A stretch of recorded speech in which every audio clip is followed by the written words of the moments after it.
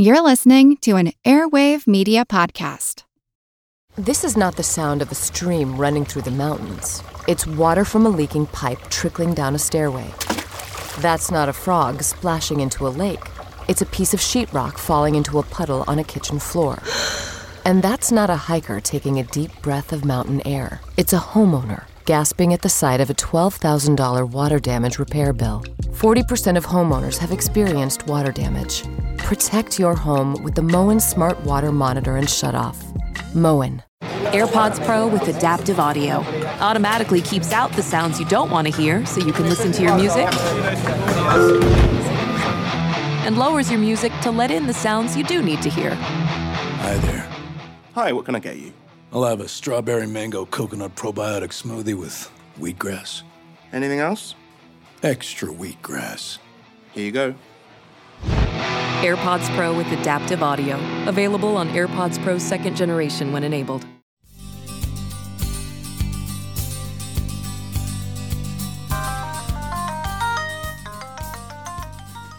I remember the days when if you wanted to talk to someone across town... You got on your horse, Seth, and... No, that's very funny, but I couldn't afford a horse. No, that came later. First, we pounded out some papyrus and we inked out a message. I see. No. You called that person on the landline telephone in your home. That's right. Or if you were out and about, you found a phone booth. Well, a phone booth is endangered now, although there are still some elegant red ones in London, pretty much just used for urinals now, I'm afraid. Well, anyhow, the point is, Molly, a phone call took a little effort, and it just wasn't something you did all day long wherever you happened to be, instantly, continuously. This is my way of saying... that cell phones are pervasive, right? And yet they are still a relatively new technology. I know some of you listeners can't believe there was a time before the portable phone, but there did exist a period in human history when we couldn't check our messages until we got home. Horrors. Today, where we go, our phones go. How often a day do you use a cell phone? 2 to 3 times a day. Probably 10 to 15 times. Probably every half hour to an hour. Can you imagine life without your cell phone? Nope. It would be lovely. I can't live without it. Like my phone is ringing right now. Nearly 5 billion people own cell phones. The world's population is 6 billion. That's... about 80% of everyone on the globe. All those phones held up to all those years for minutes or for hours all through the day, every day. And some say this relationship is too close for comfort and for our health. We're hearing more and more about a possible link between cell phone use and illness, including cancer. And it's a scary thought, given how ubiquitous these devices are. Which naturally leads to a lot of fear. But what do we know and what don't we know about the dangers of cell phones? Can they make us sick? I'm Molly Bentley. I'm Seth Shostak, and this is Skeptic Check on Are We Alone?, our monthly look at critical thinking. Hi, Mom. It's Stephanie.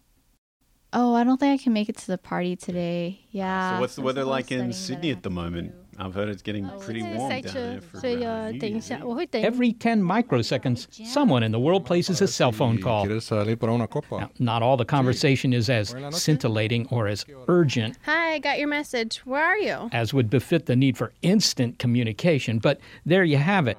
No, I didn't get your package yet. Tomorrow. We humans are addicted. We want to be in touch. But the phones are also our bane. Cell phone talkers make us all crazy at times. Being accessible all the time can be a pain. But there are also reports of cell phones actually making people ill. The electromagnetic radiation, which is to say the microwave signal from the transmitter in the phone, is the presumed culprit. And it's only natural to be drawn to anecdotal stories. And to wonder. Cell phone use is relatively new to civilization, and it causes us to put a source of radiation right up against our heads. But there's more. After all, there are radio signals all around us, Wi-Fi for computers, portable phones, satellite and television broadcasts, and more. So could this wireless world be causing detrimental health effects? Well, some people think so. Recently, in the magazine Popular Science, journalist James Geary profiled Per Segerback, a man in Sweden who claims to suffer from electrohypersensitivity, or EHS. He says he feels dizzy and nauseous and has headaches when he's exposed to electromagnetic waves. The title of James Geary's article? The Man Who Was Allergic to Radio Waves. This man is unique because he was, in a previous life, about 20 years ago, he was a telecoms engineer. So he was working on very advanced telecommunication circuitry for a Swedish telecoms company. And about 20 years ago, he and some of his colleagues noticed they were starting to feel ill in their working environment. Some just felt like flushed in the face. Some felt physically ill. Others had blotches appearing on their skin and various very strange symptoms. And Per was the most severely affected of all the people. And eventually the company did a research into what was going on, and they determined that it probably had something to do with the new computer equipment that they had just installed and the presence of so much cell phone radiation and cell phone masts that were so close by. So the idea was that the electromagnetic radiation from computers, cell phones, and so forth was making him ill. Yes, and as a result, he cannot be anywhere near any kind of electromagnetic radiation. So, for example, he had to move out of the city where he lived, and he now lives in a very remote cottage in the woods. And he has very few neighbors, and there are very few sort of sources of electromagnetic radiation in his immediate vicinity. But one day, he was out for a stroll in the woods, and he happened to come across one of his neighbors, and they were having a chat, and the person's cell phone rang, and he immediately became ill and fainted, and he's had these sort of seizures periodically throughout his life, and they can be very, very serious for him and life-threatening. As a result, he has to isolate himself from any kind of source of electromagnetic radiation, even something as small as a cell phone.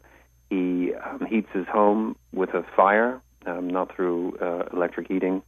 He has a computer and a telephone, but they're all shielded in steel so that the electromagnetic radiation can't escape. And the source of his electricity is a battery, which is about 30 meters from his home, so it's far enough away so he doesn't feel that radiation. This is his claim that the electromagnetic fields are making him sick.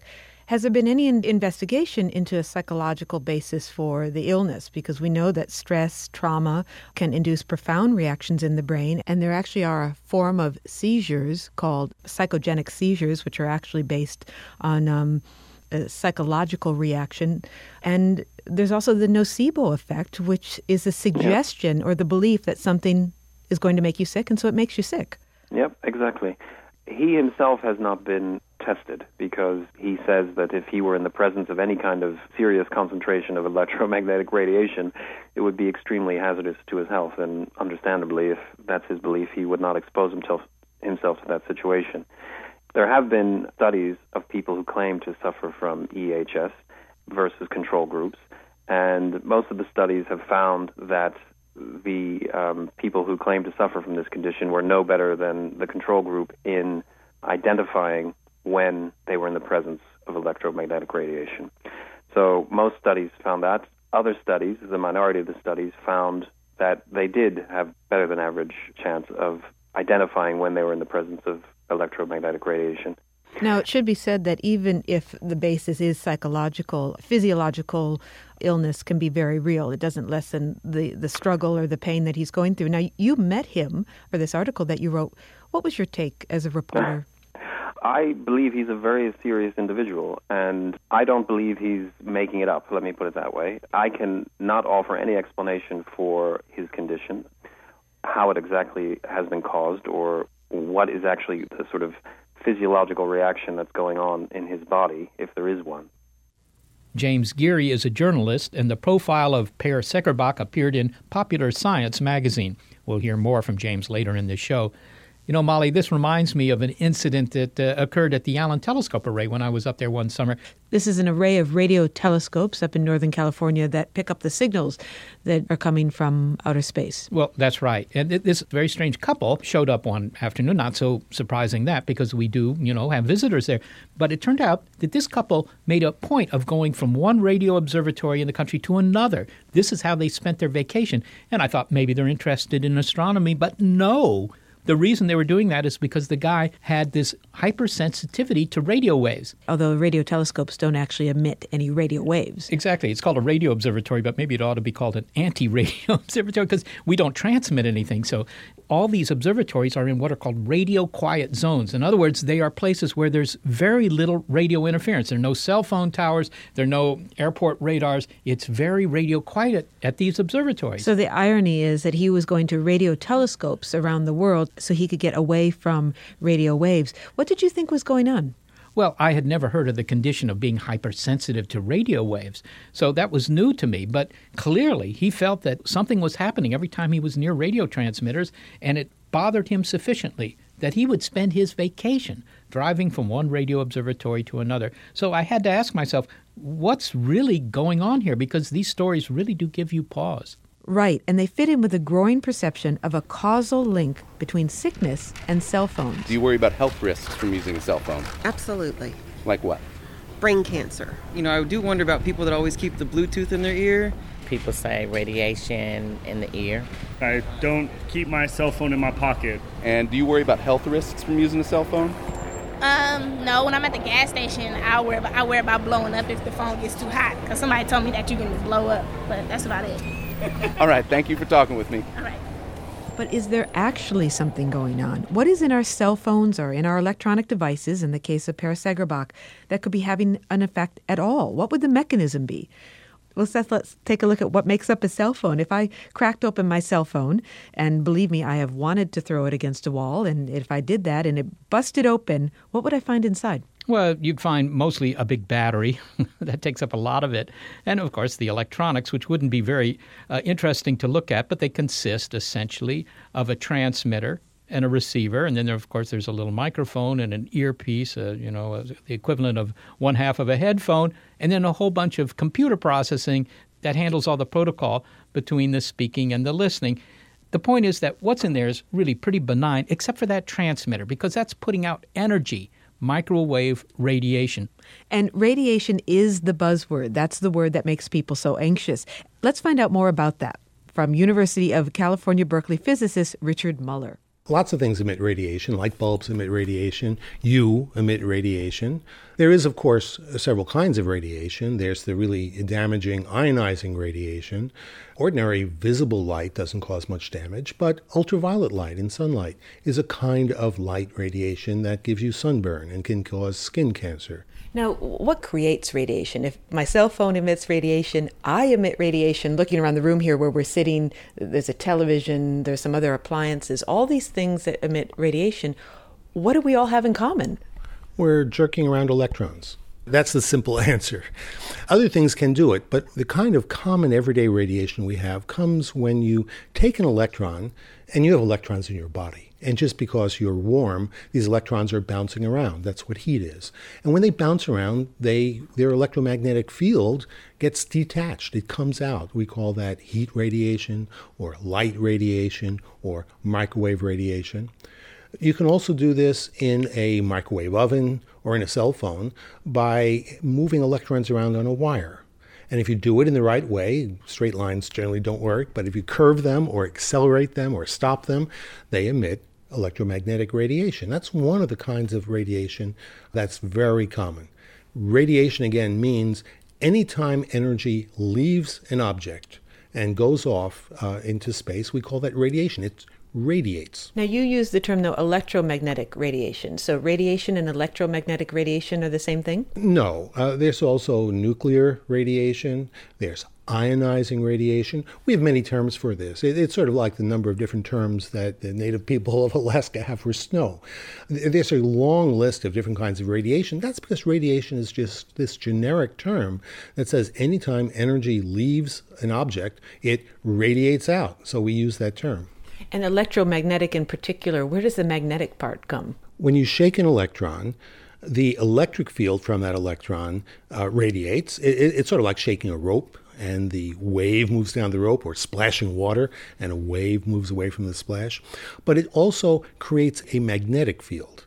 And half the energy is magnetic, half of the energy is electric. So in physics, we used to think of magnetism and electricity as separate things, but now we know they're really just two parts of the same thing, the thing we call an electromagnetic field. You mentioned ionizing radiation. What is the difference between ionizing radiation and non-ionizing radiation? Ordinary light is not ionizing. It just hits your body. You may knock an electron off an atom, but ionizing radiation typically is radiation that when it passes through your body does damage all along its path. Because it's knocking off an ion. And many ions. It's not just one, like a particle of light, but in fact, it creates a path of damage. And ionizing radiation, such as cosmic rays, a lot of radiation from a nuclear bomb was ionizing. We give it these names, alpha particles, beta particles, and so on. And they are the ones that really can do the most damage. And cell phones fall into the non-ionizing radiation category? Yeah, they're actually a special form of non-ionizing radiation. They are extremely ultra-low energy. They can't even knock an electron off an atom. All they can do is shake it a little bit. And that gives us what we know as heat. Heat is shaking electrons, shaking atoms. That's what microwave radiation can do. Exactly right. Some of the concern about cell phones, one of the things that some scientists have said is that non-ionizing radiation, or the radiation that comes from cell phones, is not powerful enough to break molecular bonds. And I believe you just explained this. It means that there's not enough energy there to actually break a molecular bond within a cell. That's right. And even though it shares the term radiation, and I think that can cause fright in some people, it's such a quantitatively different radiation that all it can do is heat things up. And of course, that's really valuable. That's why we use it in microwave ovens. What is the difference between the radiation that is produced by cell phones, which you've explained, and that produced by cell towers? We see these cell towers going up everywhere so we can get wireless connections. What is the difference between the radiation emitted by those two objects? Just the intensity. Your phone emits a very weak signal, which is then picked up by the sensitive receivers at these cell towers. They broadcast out too, and because they're broadcasting so many signals at the same time, they emit a more powerful signal. Okay, so do we need to stay away from cell phone towers? Well, the effect of cell phone towers would be like a microwave oven. If you get really close to it, there's some danger. You will be heated up.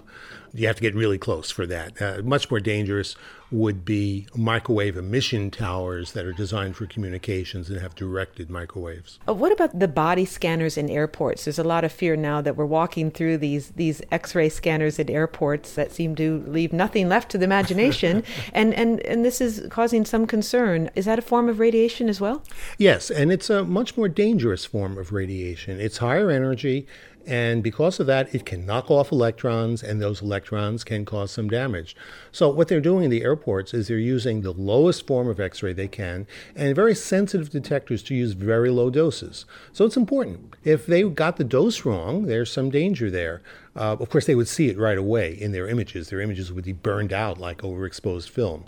So the way these are being operated is actually quite safe. The issues of privacy are really, in my mind, the dominant ones here, not the safety of these. Mm-hmm. And then finally, as a physicist who knows a lot about how all these objects work and radiation, do you ever hesitate to go through a body scanner in an airport, A, and B, do you use a cell phone? No, I'm not worried about the body scanner, not in terms of any kind of danger. And of course I use a cell phone. Thank you very much. You're very welcome. Richard Muller is a physicist at the University of California, Berkeley. The instant physicist is what you could be if you pick up his book of the same title. Okay, Molly, so as a physicist, Richard Muller was talking about radiation, which is really a loaded word because when people think of radiation, they think of Chernobyl or an atomic bomb. But there are all kinds of radiation. I mean, the light from that desk lamp over there by you is producing radiation. But the point that he's making is that kind of radiation from this lamp or so forth, or even the radiation coming from your body, isn't going to make me ill. Well, that's right, because there's a lot of radiation that's very, very low energy. As Muller says, anything that's warm, anything that's above absolute zero, and that's everything actually, is producing a little bit of radiation. You're producing radiation, mostly infrared and radio waves, but, it's so weak, does nothing. So the idea is that, according to the physicists, if you look at the physics of the radiation that is coming from your cell phone, there's no explanation for how those weak waves could disrupt a cell, disrupt our DNA, and actually cause cancer. Yes, that's the whole point here, that radiation, microwave radiation, the worst it can do is sort of warm up your body a little bit, but there's no known mechanism by which it could actually disrupt your DNA. So that's what makes this all kind of puzzling. So we'll go from the physics to the epidemiology, which is the study of disease, which is different. Coming up, the results of an international cell phone study. Plus, a woman who says that cell phone sickness is a slowly unfolding epidemic. Does the research support her claim? It's cell phone danger on Skeptic Check, but don't take our word for it.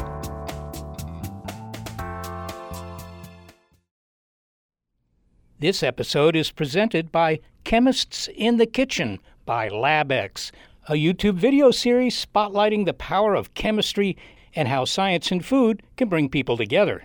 In each episode, real scientists walk you through things like making your own cheese at home, the chemistry behind soufflés, methods for botanical infusions, the formula for perfect deep-fried chicken, and much more. It's a love letter to science, cooking, and individuality with some great tips on how you can apply real scientific principles to your everyday cooking. Plus, it's just a lot of fun. Season 3 is airing right now, and you can catch up with every episode for free on YouTube by searching Chemists in the Kitchen or going to youtube.com/labxnas.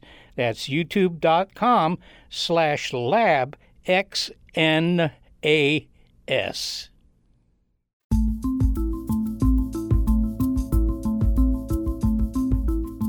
Thanks for joining us on Are We Alone?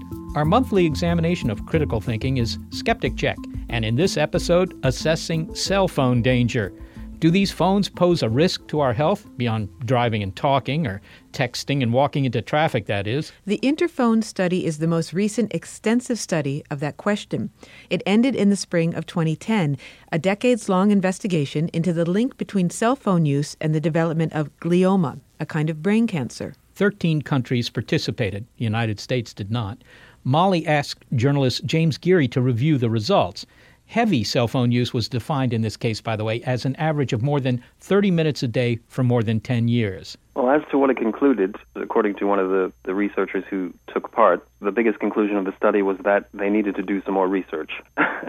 And that's a sort of depressing conclusion to come to after 10 years of research into cell phone radiation and whether it poses a health risk. But the reason this particular scientist came to that conclusion was that studying cell phone radiation is extremely difficult. It's extremely difficult to create conditions in which you can rely on the evidence that you are gathering. And one of the big faults of the Interphone study was that it was a retrospective study. So they were talking to people and asking them about their cell phone use over the past 10 years. Now, imagine to yourself if someone came up to you and said, 10 years ago, did you mostly hold your phone on the right side of your head or the left side of your head? And were you talking maybe 15 minutes a day or 45 minutes or 3 hours? Is a very inaccurate way to gather information. Children were excluded from the study because when the study was devised more than a decade ago, not very many children had cell phones. And now practically every child in the West who's over the age of 12 has a cell phone. Children are particularly interesting to scientists because there is one theory that suggests they might be more susceptible to radiation because the bones in their skulls are thinner than those of adults, and their brain is still developing and still growing, and the radiation might have some effect on their development.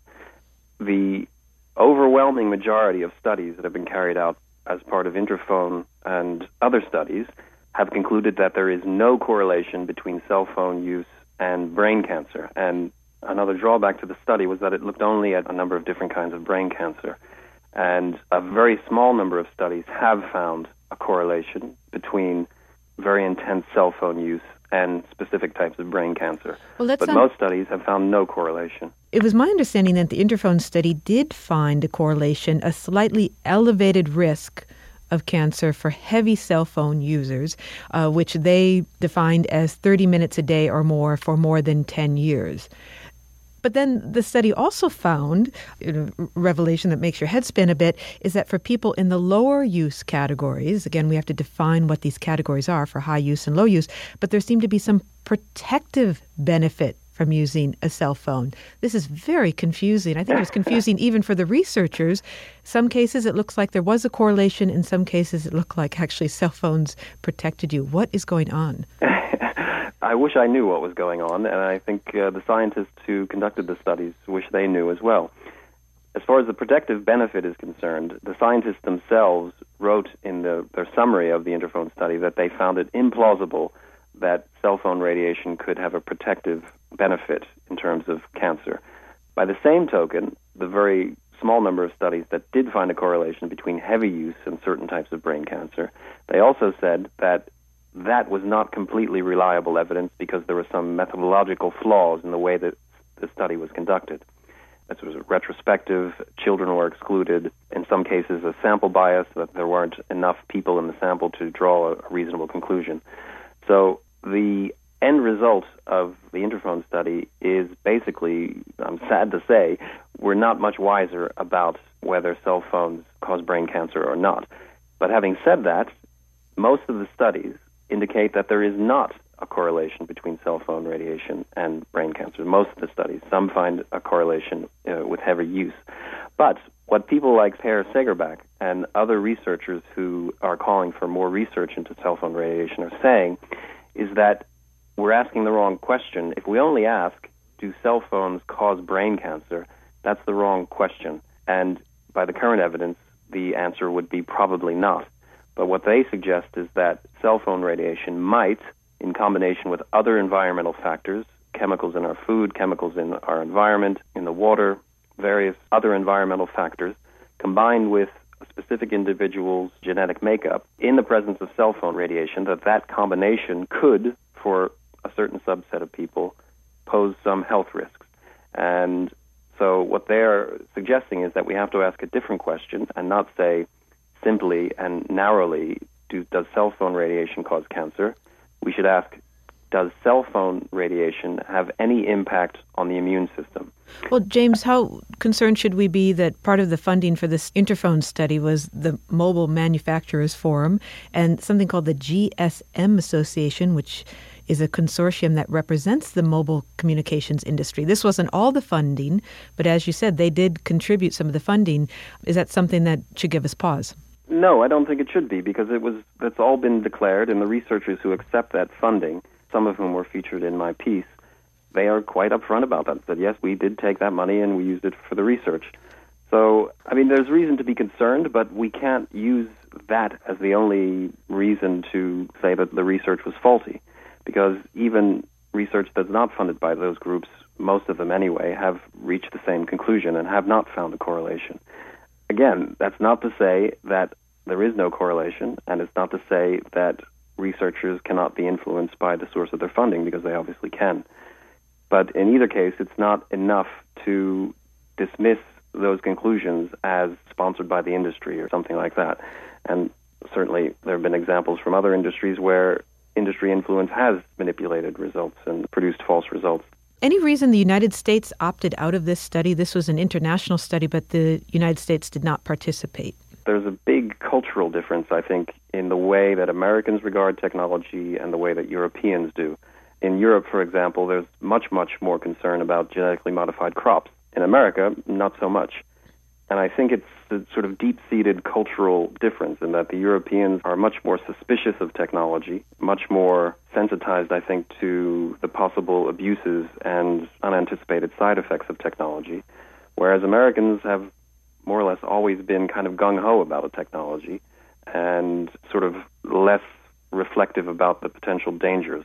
James Geary is a journalist who has been covering the cell phone controversy and the results of related scientific research. We'll hear a bit more from him again later. But first, as noted, the Interphone study could not conclusively rule out a link between heavy phone use and the development of brain tumors, but the association of the two was not ironclad.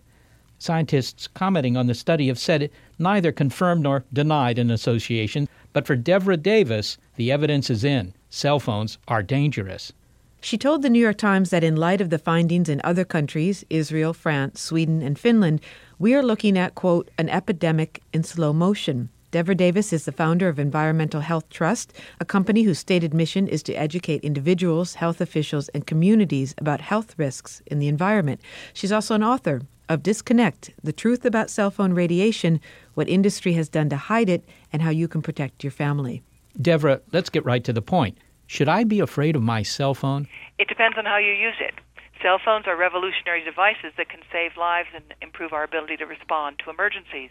but they should not be held next to the brain or close to the body. All right, well, I want to get back to that because the crux of this whole book is simply that cell phones might, in fact, have deleterious health effects. You spend quite a bit of time describing how cell phones work, the development of the cell phone, mostly at the Motorola Corporation. These guys weren't thinking that there might be any danger in holding a cell phone close to your body at the time. No, nobody was thinking when phones were invented that the pulsed digital signal from a phone ultimately would prove to be dangerous. In fact, the first cell phones were not pulsed, but were on all the time, called analog. Today's phones are digital, meaning that the signal comes on and off, and it may be the digital nature of the signal that's most problematic. But phones have never been tested for safety because it was believed it was impossible for them to have any negative effect on our health. Now, you say that digital may be more dangerous than analog. Can you explain to me why that would be? Certainly. The analog signal is on all the time, slow and steady and continuous. The digital signal is episodic. It's on and off. And even though the digital signal is much, much weaker than the analog signal, it may be the on and off nature that may be more problematic.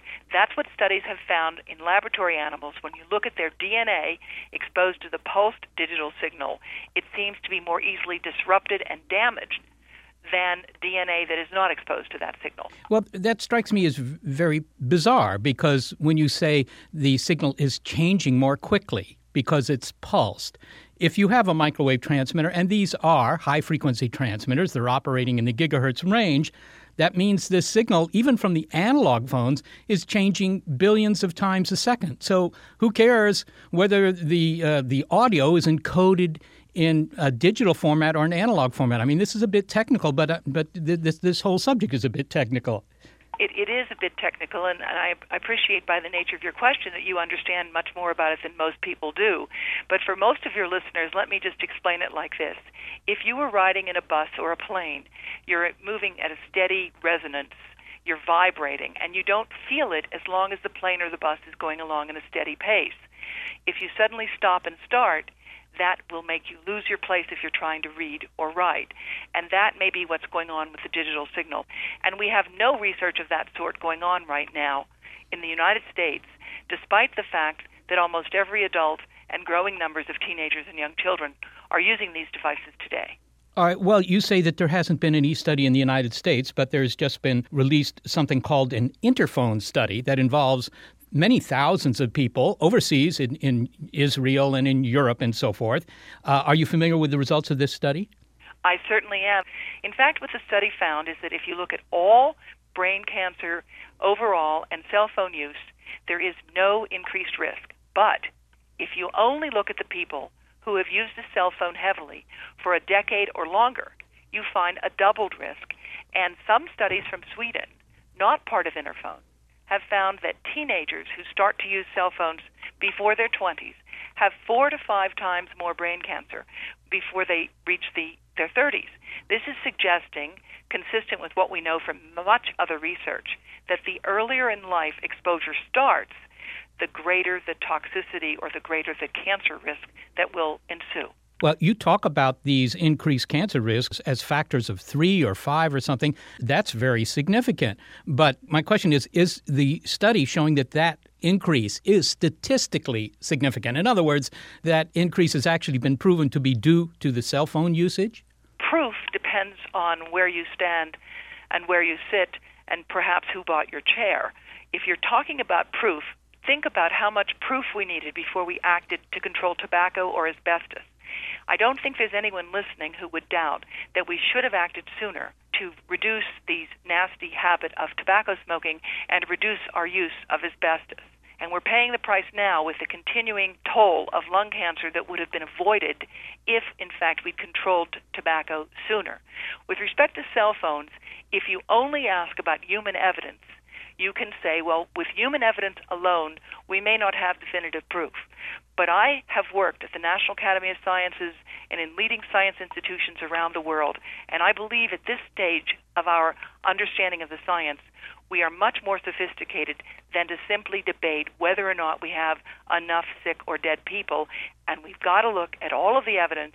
And when you do all of that, when you combine all of the evidence together, I think you have a very compelling case that cell phones do substantially increase the risk of brain cancer and cause other diseases and other health problems like reproductive failure that we have not even discussed very much nationally. It seems to be your contention that the cell phone industry has behaved and is behaving in a way that parallels that of the tobacco industry, which you've just mentioned. In other words, trying to hide the dangers of their product. Can you tell me in what way they've been doing that?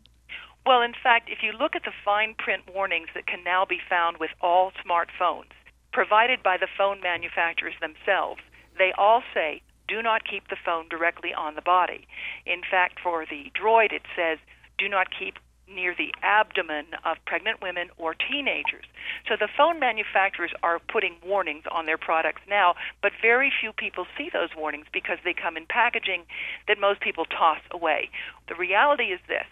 There are people in the cell phone industry now who are working on designing safer phones, and we know that can be done. There are scientists working for the cell phone industry who recognize they've got to continue to reduce the amount of radiation that gets absorbed into our brains and bodies. But some people have behaved badly in the industry, and the sign of that is when the first studies were produced in the 1990s showing that cell phone radiation could damage DNA inside the brain cells of animals. The industry hired a public relations firm to, quote, war-game the science. And that strategy worked for a while. But my book reveals that that strategy is no longer working. Well, let me ask this then. There seems to be no doubt that both the manufacturers and, for that matter, employers of people who use cell phones a lot are taking precautions. But on the other hand, when I fill up my car here in California at the local gas station, there are labels all over the pumps about this product contains ingredients that are known to the state of California to cause cancer. This doesn't mean that it's dangerous for me to fill up my car or to go shopping at the local supermarket, which has similar signs. Could this not be simply a covering their bets kind of action by an industry afraid of lawyers? You know, you'll have to ask industry about that. I would like to hope that what it is a sign that we all understand we've got to be smarter about these smartphones and understand that we've got to use them in a safer way, or we face the specter of millions of health problems later on. It's one thing to say that there's been inadequate government research, and you certainly make that point strongly in your book, and that manufacturers aren't keen to face up to the possibility of a health threat here. But really, if I were to ask how many cases of cancer are going to be caused in the U.S. this year because of cell phone use, what would be your estimate? Can you make one? Order of magnitude. I would say very few, and the reason is this. Brain cancer, which is the cancer we're most concerned about, is relatively rare. Cheek cancer, parotid gland cancer, is also relatively rare. Acoustic neuroma, a tumor, sometimes a cancer on the hearing nerve, is also rare. So you've got rare cancers, all of which occur right at the site of the cell phone, that are increased by cell phone radiation after 10 years of heavy use.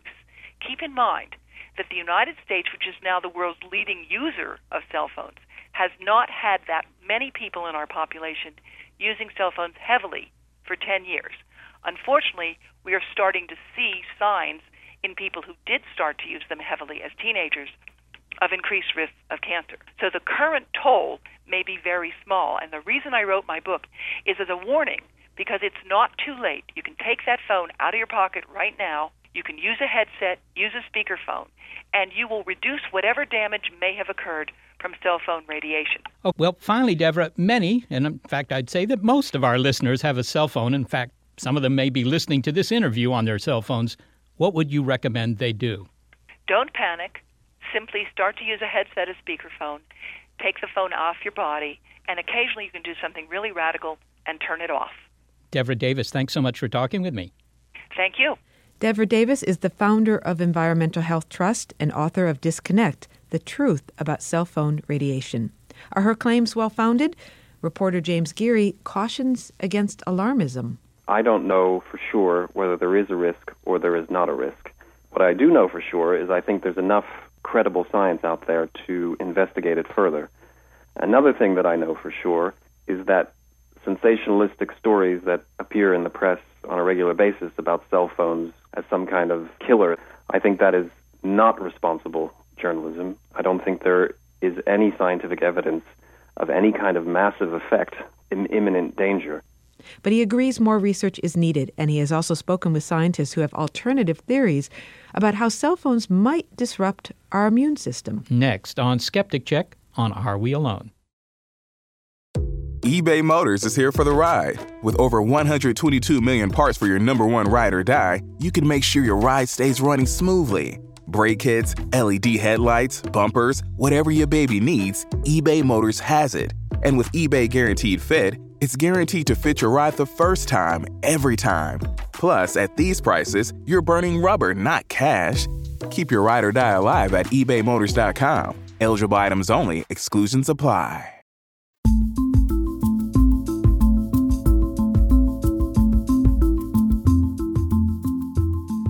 Welcome back to Are We Alone? This is Skeptic Check, our monthly look at critical thinking. The studies on cell phone danger have not found an unequivocal causal link between cell phones and cancer. Yet we heard from a woman who says the evidence is strong that phones are a threat and we should use them with caution.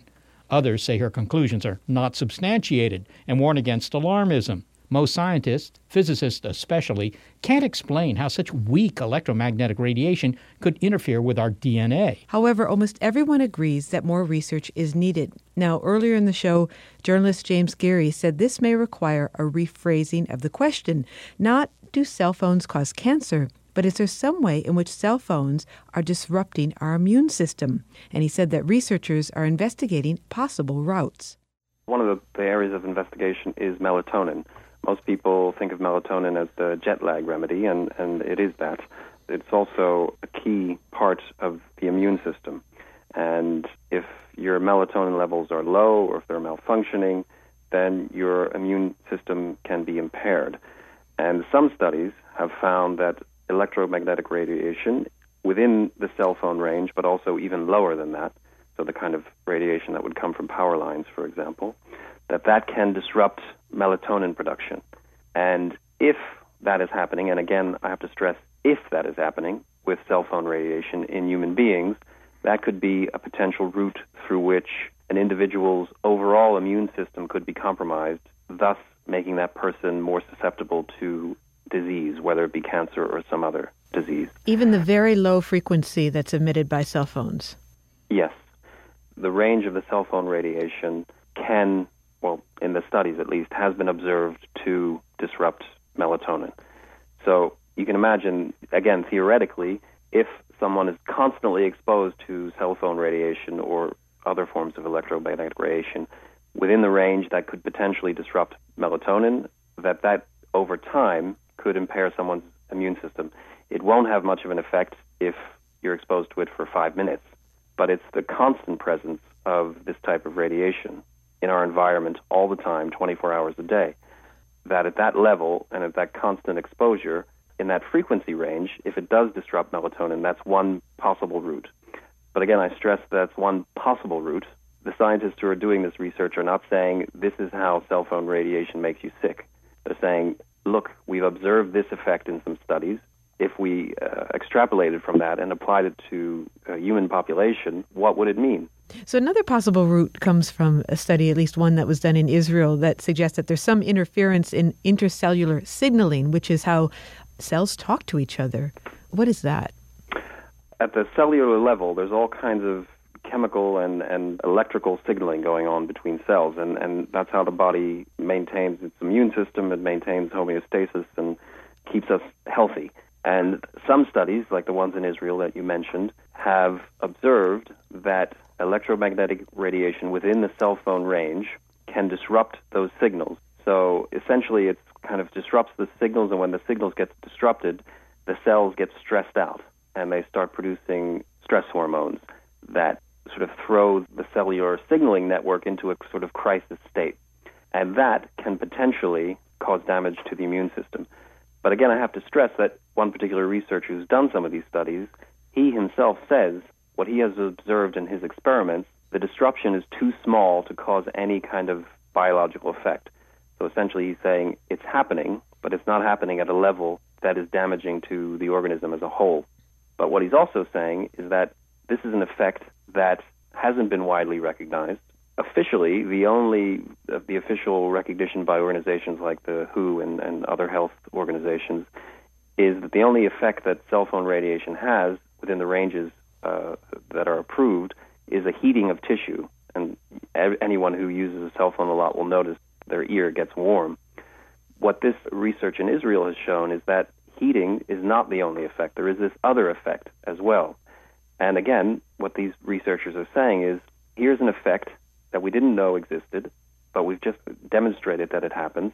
Is it possible that if this effect were to sort of initiate some kind of cascade of other effects in the organism, that could reach a critical mass where they could potentially be harmful to the immune system? And we should study it more to find out how it's happening, why it's happening, and what, if anything, can be done to stop it from happening. Well, finally, James, what's the next step in all of this? What's the next study in the pipeline, and what will be looked at? Well, I think the Interphone study was useful because the biggest conclusion of the Interphone study is that we need more studies, and we need better studies. We need studies that are designed to capture the kind of information that will be reliable and useful, and will also be sort of flexible enough to take into consideration the changing nature of the technology itself, because every 15 minutes there's a new cell phone or better Wi-Fi access or whatever. And fortunately, in Europe, they are doing just such a study, and it's called the Cosmos study, and they'll be studying, I think it's 200,000 people. I can't remember the exact number, but it's quite a large number of people. And significantly, it is not a retrospective study, so they're not asking people, what was your cell phone use 10 years ago? They're interviewing them now. So they will be following them for the next 30 years and asking them questions about their cell phone use and their exposure to other forms of electromagnetic radiation. And also, crucially, they are not asking a very narrow question like, does cell phone radiation cause cancer? They're looking at a whole array of different potential health effects, from cancer and immune depletion to things like skin irritation, problems with sleep, irritability, psychological disorders. So all of the symptoms that people like Per Segerbach have said are correlated with their exposure to cell phone radiation. It's exactly these things that this study will be looking at. But we won't have the answers till 2040. That's exactly the problem. So it'll take 30 years to do this, but that is the nature of science. To get the kind of information we need, the studies have to be conducted in a very rigorous way over a certain period of time. And given the nature of this particular technology, there's really no other way to do this. But I think in the meantime, if people are concerned, there's a lot that they can do to limit their exposure if they feel there is a risk. And that is to use, earpieces so you don't have to hold the phone to the side of your head. Don't carry your phone on your body when it's on. Just turn it on when you need to use it. And these kind of things are true for children as well. Even scientists who say there is no risk from cell phone will gladly tell you that if any consumer or any individual feels personally that there might be a risk, there's a couple of very simple measures you can take to limit that risk and limit your exposure. James Geary, thank you very much for talking to us. Thank you. James Geary is a journalist and writer. You'll find a link to his article in Popular Science on this subject on our website, radio.seti.org. Well, Seth, we've reached the end of this program looking at this issue of cell phones and the possible danger, and there is no definite answer of whether or not they do cause illness. Well, unfortunately, that's the nature of this particular problem, and that's very often the case in science. You only get a tentative indication for quite some time. It's sort of science in action. I mean, because this is a new technology, relatively new technology, there's a lot of investigation that needs to be done, and there are no conclusive answers. Yes, and it's clear that whatever effect there may be, if there is a health effect, it must be small, because otherwise it would have been measured definitely by now. And the other point is, as the baseline of the data becomes longer, which is to say, as you have groups of people that have used cell phones for, 30, 40, 50 years, of course, you may find other effects that are unsuspected now. But how do you explain the difference in interpretation? And maybe that's exactly what it is. On one hand, we heard from James Geary that there just has been no conclusive link between illness and cell phones. and that obviously more research is needed. We should all proceed with caution. But you heard from Deborah Davis that actually we should all be quite alarmed. How do you make sense of that different in interpretation with what's happening? Well, what I think you would say in most scientific disciplines is that the data are noisy. In other words, you're looking for a very weak effect in data that naturally, vary back and forth depending on, how you've done the sample or what people you've asked. And also, the number of people involved in the studies has to be enormous in order to get that noise effect down far enough that you can see a very weak signal in the noise. In some ways, it's kind of like SETI, actually. And isn't it also that when we hear reports that cell phones can make us sick, that cell phones, cause cancer, emotionally, those stories are very attractive. And so we're guided towards those stories. The ones that say, well, the data, they aren't in yet completely, we need more time, we need more study, those aren't as satisfying. Well, yes, and it's also less interesting. I mean, cell phones are dangerous. Everybody admits they're dangerous, mainly because people use them when they're doing something else and they just don't pay attention. That's a tremendous danger, and that's unequivocal. That one is very clear. And yet we're worrying about this very small effect. So you can say that even if it turns out that the statistics that are indicating some sort of danger from cell phones are borne out, then the number of people that will die every year from cell phones is going to be dwarfed by, all the other major causes of death. I want to ask you about the role of anecdotal evidence. And anecdotes are the stories that we hear from other people, but that are not actual research data. And on Deborah Davis's website, she has a number of stories from people who have brain cancer, who have cancer, who also say that they have been on their phones a lot. And they believe that there's a link between the two. Yeah, no, that's a false. That's not a good way to do science, obviously, and that's reminiscent of the cases of women that got breast cancer that had breast implants. What you have to do is have a double-blind study, of course. You have to take a group of women that have, that didn't have the breast implants, and then an equivalent group of people that have, and then look at the rate of breast cancer, because women in both groups are going to get breast cancer at some rate. That's right. If we get cancer, it's very natural to say, well, my gosh, I've been on the phone a lot. Maybe the phone is causing the cancer. And just because someone is saying that that is the case, that doesn't mean that that's evidence. And what is the saying that the plural of anecdote is not data? Indeed. And of course, it's always very tempting, if you're one of the ones that has gotten sick, to want to find someone or something to blame.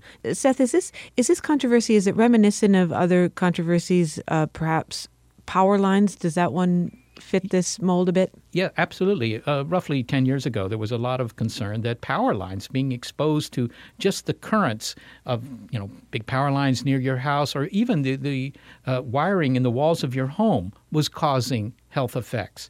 And it was exactly the same sort of story. There was data that seemed to indicate a greater incidence of leukemia, particularly in children, because of these effects. And then there were other studies that just didn't show it very clearly. And that's still not fully resolved, although most people have concluded that it's really not very dangerous. But, you could do a very simple experiment and ask yourself, how many people who are welders die young? Because welders spend 8 hours a day with high current wires in their hands, welding stuff, and they're not dropping over at age 35. So that tells you right away that if there is an effect, it's a small effect. That's it for our show. Thanks to help from Gary Niederhoff, Barbara Vance, and Jay Weiler. Also, support from Rena Shulsky-David and Sammy David, the NASA Astrobiology Institute, and the SETI Institute. If you'd like to comment on the program, congratulate one of us, or just sound off, please visit our blog on our website or go to our Facebook page.